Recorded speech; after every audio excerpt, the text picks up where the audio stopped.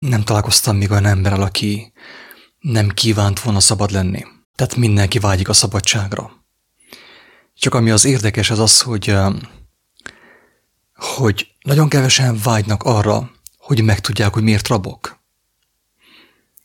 Én értem, hogy vágyunk a szabadságra. Szerintem ez teljesen természetes, mert Isten minket szabadnak teremtett. Azért vágyik az ember a szabadságra, mert Isten minket szabadságra teremtett. De a kérdés az, hogy hogyan érni el a szabadságot bárki is, aki nem kíváncsi arra, hogy mit teszi őt rabbá. Ha nem vagyok kíváncsi arra, hogy mit tett engem szabadságvesztetté, mekkora az esélyem nekem arra, hogy megszabaduljak, hogy szabad legyek? Zéró. Így van-e? Nincs esélyem. És ez történik, kedves hallgatók, Magyarországon, a magyar nemzettel. Szabadságot mindenki akar. Viszont jóformán senki nem kíváncsi arra, hogy mitől rab a magyar ember, mitől rab a magyar nemzet. A rabság okára senki nem kíváncsi. Viszont arra mindenki fogékony, hogy menjünk ki a hősök terére, és szóljunk be a kormánynak. Hát, ha meg fog hatódni. Teljesen egyértelmű, kedves igazságkeresők, igazságszeretők, Isten szeretők, hogyha az ember nem tudja meg, hogy miért, mitől volt ő rab, mi vette el az ő szabadságát, nincs ahogy megszabaduljon. Tüntethet reggeltől estig minden ellen, a kormány ellen, a Covid ellen, a vakcina ellen, minden ellen. Teljesen biztos, hogy nem lesz rab. Sőt, elmondtam már többször, hogy arra megy ki a játék, hogy menj és tüntess. Mert addig is, amíg tüntetsz, amíg lázadsz, amíg petíciózol, nem fogod megérteni, miért vagy rab. A kormány tudja, hogy tüntetéssel senki nem fog elérni a szabadságot. Ezért engedi, hogy az emberek tüntessenek, sőt, ad engedélyt meg mindent, hogy nyugodtan gyertek tüntetni, mert úgysem ér semmit. És az igazság az, hogy eléggé szomorú vagyok, amikor látom azt, hogy igazság szerető emberek, sőt magukat Istent szeretőnek valló emberek, igazságot ismerőnek valló emberek folyton azt osztogatják a Facebookon, hogy hogyan tüntettek Ausztráliában, hogyan tüntetnek, mit tudom én, Ausztriában, vagy Franciaországban. És hát fáj. Nem tűnik fel senkinek, hogy az a tüntetés vezényszóra történt. Megírta valaki a színháznak a forgatókönyvét, levették a munkásruhájukat, aztán majd vissza is vették. És mentek vissza a mókus kerékbe. Ennyi történt. Más nem történhetett. Tehát ahhoz, hogy az ember szabad legyen, nagyon fontos, hogy megértse, hogy mitől volt ő rab. Hogy mi veszi el az ő szabadságát.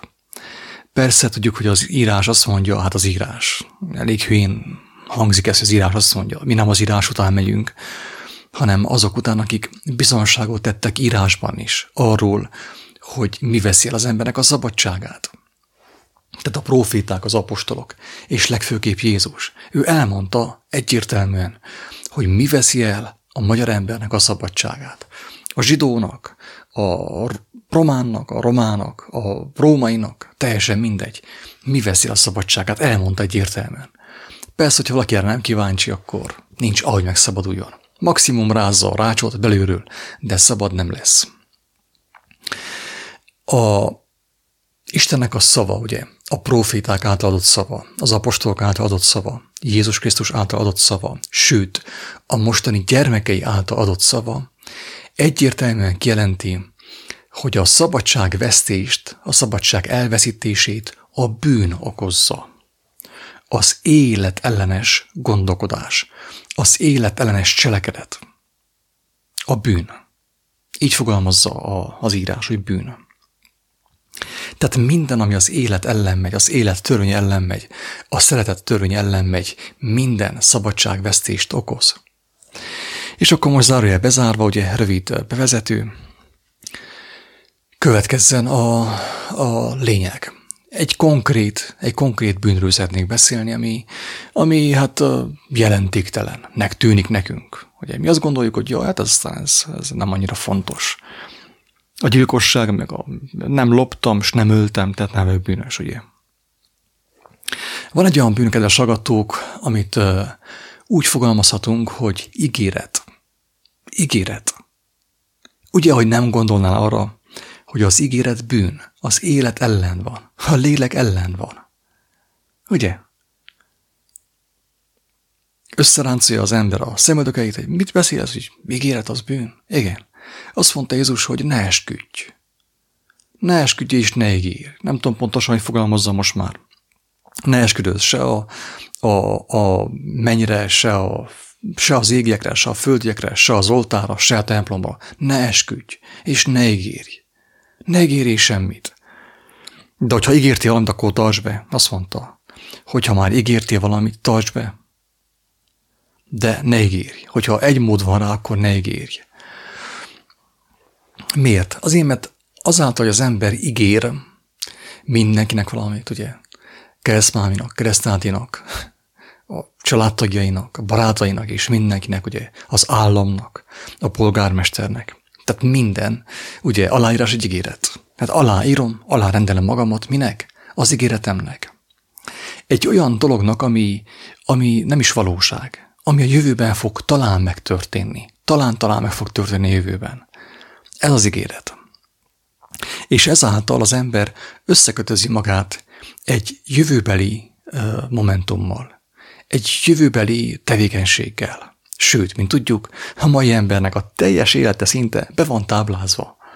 Tudja, hogy mennyit fog dolgozni, mikor fog nyugdíjba menni, minden reggel hánykor fog felkelni, még 50 éven keresztül, tud mindent előre. És utána megcsodálkozik azon, hogy nem hallja Istent. Hát mikor hallanád Istent? Hát, hogyha le van foglalva a teljes életet ígéretekkel, mikor hallhatnád Istent? Nincs amikor. Van egy példa is ugye a Jézus tanításában, hogy egy embernek volt 2 fia, és egyik azt mondta, hogy igen, fog menni, ugye segíteni a földre, vagy a szőlőbe, és a másik azt mondta, hogy nem fog menni. Megmondta Jenessel, hogy nem fog menni, nem ígért meg semmit az apjának. És másnap végül az, aki megígérte, az nem ment el a szőlőbe dolgozni. És aki nem ígérte meg, aki azt mondta, nem fog menni, ő elment, ő segített. Melyik teljesítette az atyának az akaratát? Hát az, amelyik nem ígérte meg, de mégis elment. Így van-e?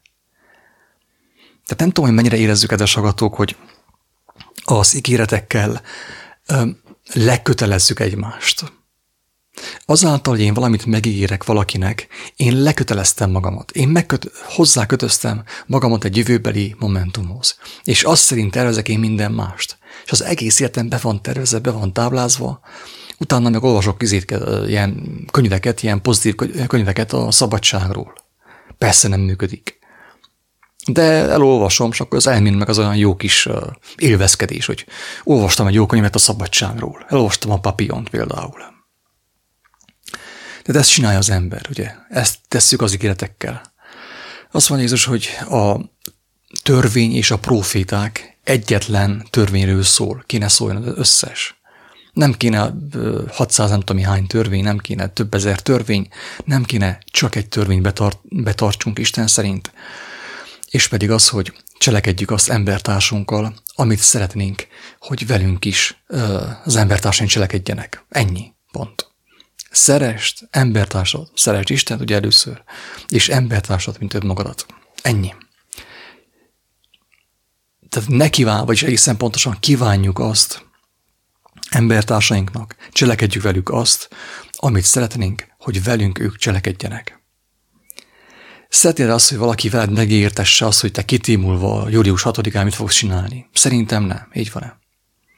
Ugye, hogy nem kívánod azt, hogy valaki tőled elvárja, hogy te majd 2 hónap múlva, kedden délután 2-kor ott leszel majd nála is, nem tudom, mit fogsz csinálni. Ugye ilyent nem szeretnél. Hát akkor miért vársz el ilyent embertársaitól? Tehát hogyan szólna a törvény ilyen értelemben? Úgyhogy ne ígérj, és ne ígértess semmit senkivel. Ne esküdössz, ne fogadkozz, hagyd a fenébe, ne foglalkozz vele. Régebb megvolt az alázat a régekben, ők sokat nem tudtak, de amit tudtak, az jó volt, az pontos volt. Ők azt mondták, ugye pontosan leírja Jakab apostol, hogy ha élünk és Isten is úgy akarja, ott leszünk. Így fogalmazza Jakab apostol, nem azt mondja, hogy jaj, megígértük, ott leszünk. Dehogy is, nem megérünk semmit. És ennek ellenére ugye mi azt csináljuk, hogy ígérünk mindenkinek. Tehát azt mondják, hogy az ember olyan szegény nem lehet, hogy ne ígérjen. Ugye? Dehogy is nem. Az ember minél többet ígér, annál szegényebb. Minél több embertől elvárja, hogy neki valamit megígérjenek, annál szegényebb. Tehát valósággal az ember megkötözi magát az ígéretekkel. Az embertársainak tett ígéretekkel, és azokkal az ígéretekkel, amit neki ígértek mások. Mert hogyha én veled megígértettem, hogy fél év múlva, szerdán délben 12-kor legyél nálam, akkor én is ott kell legyek. Tehát én is hozzákötöttem magamat egy halott momentumhoz, ami nem is biztos meg fog történni. És az egész életem gyakorlatilag ahhoz kell alkalmazkodjon, az a momentumhoz. És találkozik az ember, hogy miért nem szabad. Hát ezért. A bűn miatt nem szabad, kedves hallgató. Az ember a bűn miatt nem szabad. Az élet ellenes cselekedet és gondolkodás miatt nem szabad az ember. És ezek közül az egyik ugye nem csupán a gyilkosság és a hazugság, vagy mit tudom én, hanem az ígéret is, hogy megígértem valamit. Hozzákötöttem a lelkemet egy jövőbeli momentumhoz, ami talán meg sem fog történni. Hát hogyan tudjon Isten beszélni hozzám, vezetni engemet, hogyha az egész életem nekem be van táblázva. Az igazság az, hogy ugye, mint az amerikai filmeknél szokták mondani, hogy az ember jobban higgye el a hazugságot. Ez is egy valós tapasztalatból születik ez a gondolat. Ugyanis én is úgy jártam, hogy tőlem megkértek valamit, hogy aztán majd 2 hét múlva fogom megcsinálni is. Én azt mondtam neki, hogy hogyha élek és Isten is úgy akarja, akkor igen. De hát a minap nekem azt olvasták vissza a fejemre, hogy megígértem, hogy fogok majd segíteni. És mondom, álljon meg a verekedés apámért, itt valami nem stimmel. Én magamnak nem ígérek semmit, nemhogy neked. Miről beszélsz? Tehát már úgy olvasták vissza, hogy megígértem, hogy fogok majd ugye menni és cselekedni azt, amiről szó volt. Hogy ígértem volna meg? Hogyha elvből már 10 éve nem ígértem semmit egészen senkinek jóformán. Azt mondtam, hogy ha élünk és Isten is úgy akarja, akkor ott leszek. És volt már többször úgy, hogy valaki írta, hogy segítsek, és akkor nem ígértem semmit, de megtehettem, és ott voltam, és elmentem. Aki megígérte, nem volt ott, én meg nem ígértem meg, de ott voltam, és segítettem. Mennyivel szabadabb volna az életünk, hogyha így élnénk, lélek által, nem ígérnénk semmit, viszont hogyha Isten megengedi, és úgy akarja, akkor megyünk, és segítünk egymásnak, ott vagyunk egymásnak, támogatjuk egymást, amiben tudjuk, és amiben Isten úgy akarja. De nem ígérünk semmit, nem kötözzük meg sem saját magunkat, sem másokat az ígéretekkel, az eskükkel. Hogy igazából azt is mondhatnám, hogy az ígéret halálos bűn. Miért mondom ezt? Azért, mert nincsen nem halálos bűn, kedves hallgatók. Nincsen nem halálos bűn. Az összes bűn halálos. Az összes bűn halálos. Kivétel nélkül. Csak halálos bűn van, mert a bűn az, ami az embert elválasztja az élettől, Istentől, az ő teremtőjétől. Tehát, hogyha én leköteleztem magamat egy jövőbeni időpontnak, teljesen biztos, Isten nem figyelhetnék. És hangsúlyozom és jelzem, hogy vegyük már észre, hogy az egész életünk erről szól. Be van táblázva az egész életünk. A lélek hol jöjjön be? Amikor nekem a kalendár, ugye a telefonon, vagy a számítógépen megmondja, hogy mit fog csinálni hónap 3-kor, hónap 2-kor, 6 év múlva, július 1-én, délután 2-kor. Tehát így öljük meg többek között a lelket, kedves hallgatók. Így öljük meg azt a lehetőséget, így dobjuk el azt a lehetőséget, hogy Isten szóljon hozzánk, hogy vezessen minket, hogy lélek által éljünk. Be vagyunk teljesen táblázva. És ráadásul még össze is kötjük a becsület szót, ugye, a tisztelet szót az ígéret megtartásával. megígértetjük a haveri alapon, baráti alapon, megígértetjük egymásra azt, hogy 2 hónap múlva délután 2-kor halottak leszünk. Hihetetlen. Hihetetlen. Ennyire ostobák vagyunk.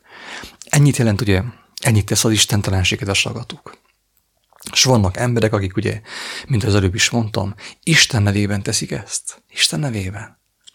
Ki szabadítsa meg az ilyen embereket? Hogyan tudnának az ilyen emberek megszabadulni? Hogyha Isten nevében ígérkednek egymásnak fűtfát, és összeláncolják magukat az ígéretükkel.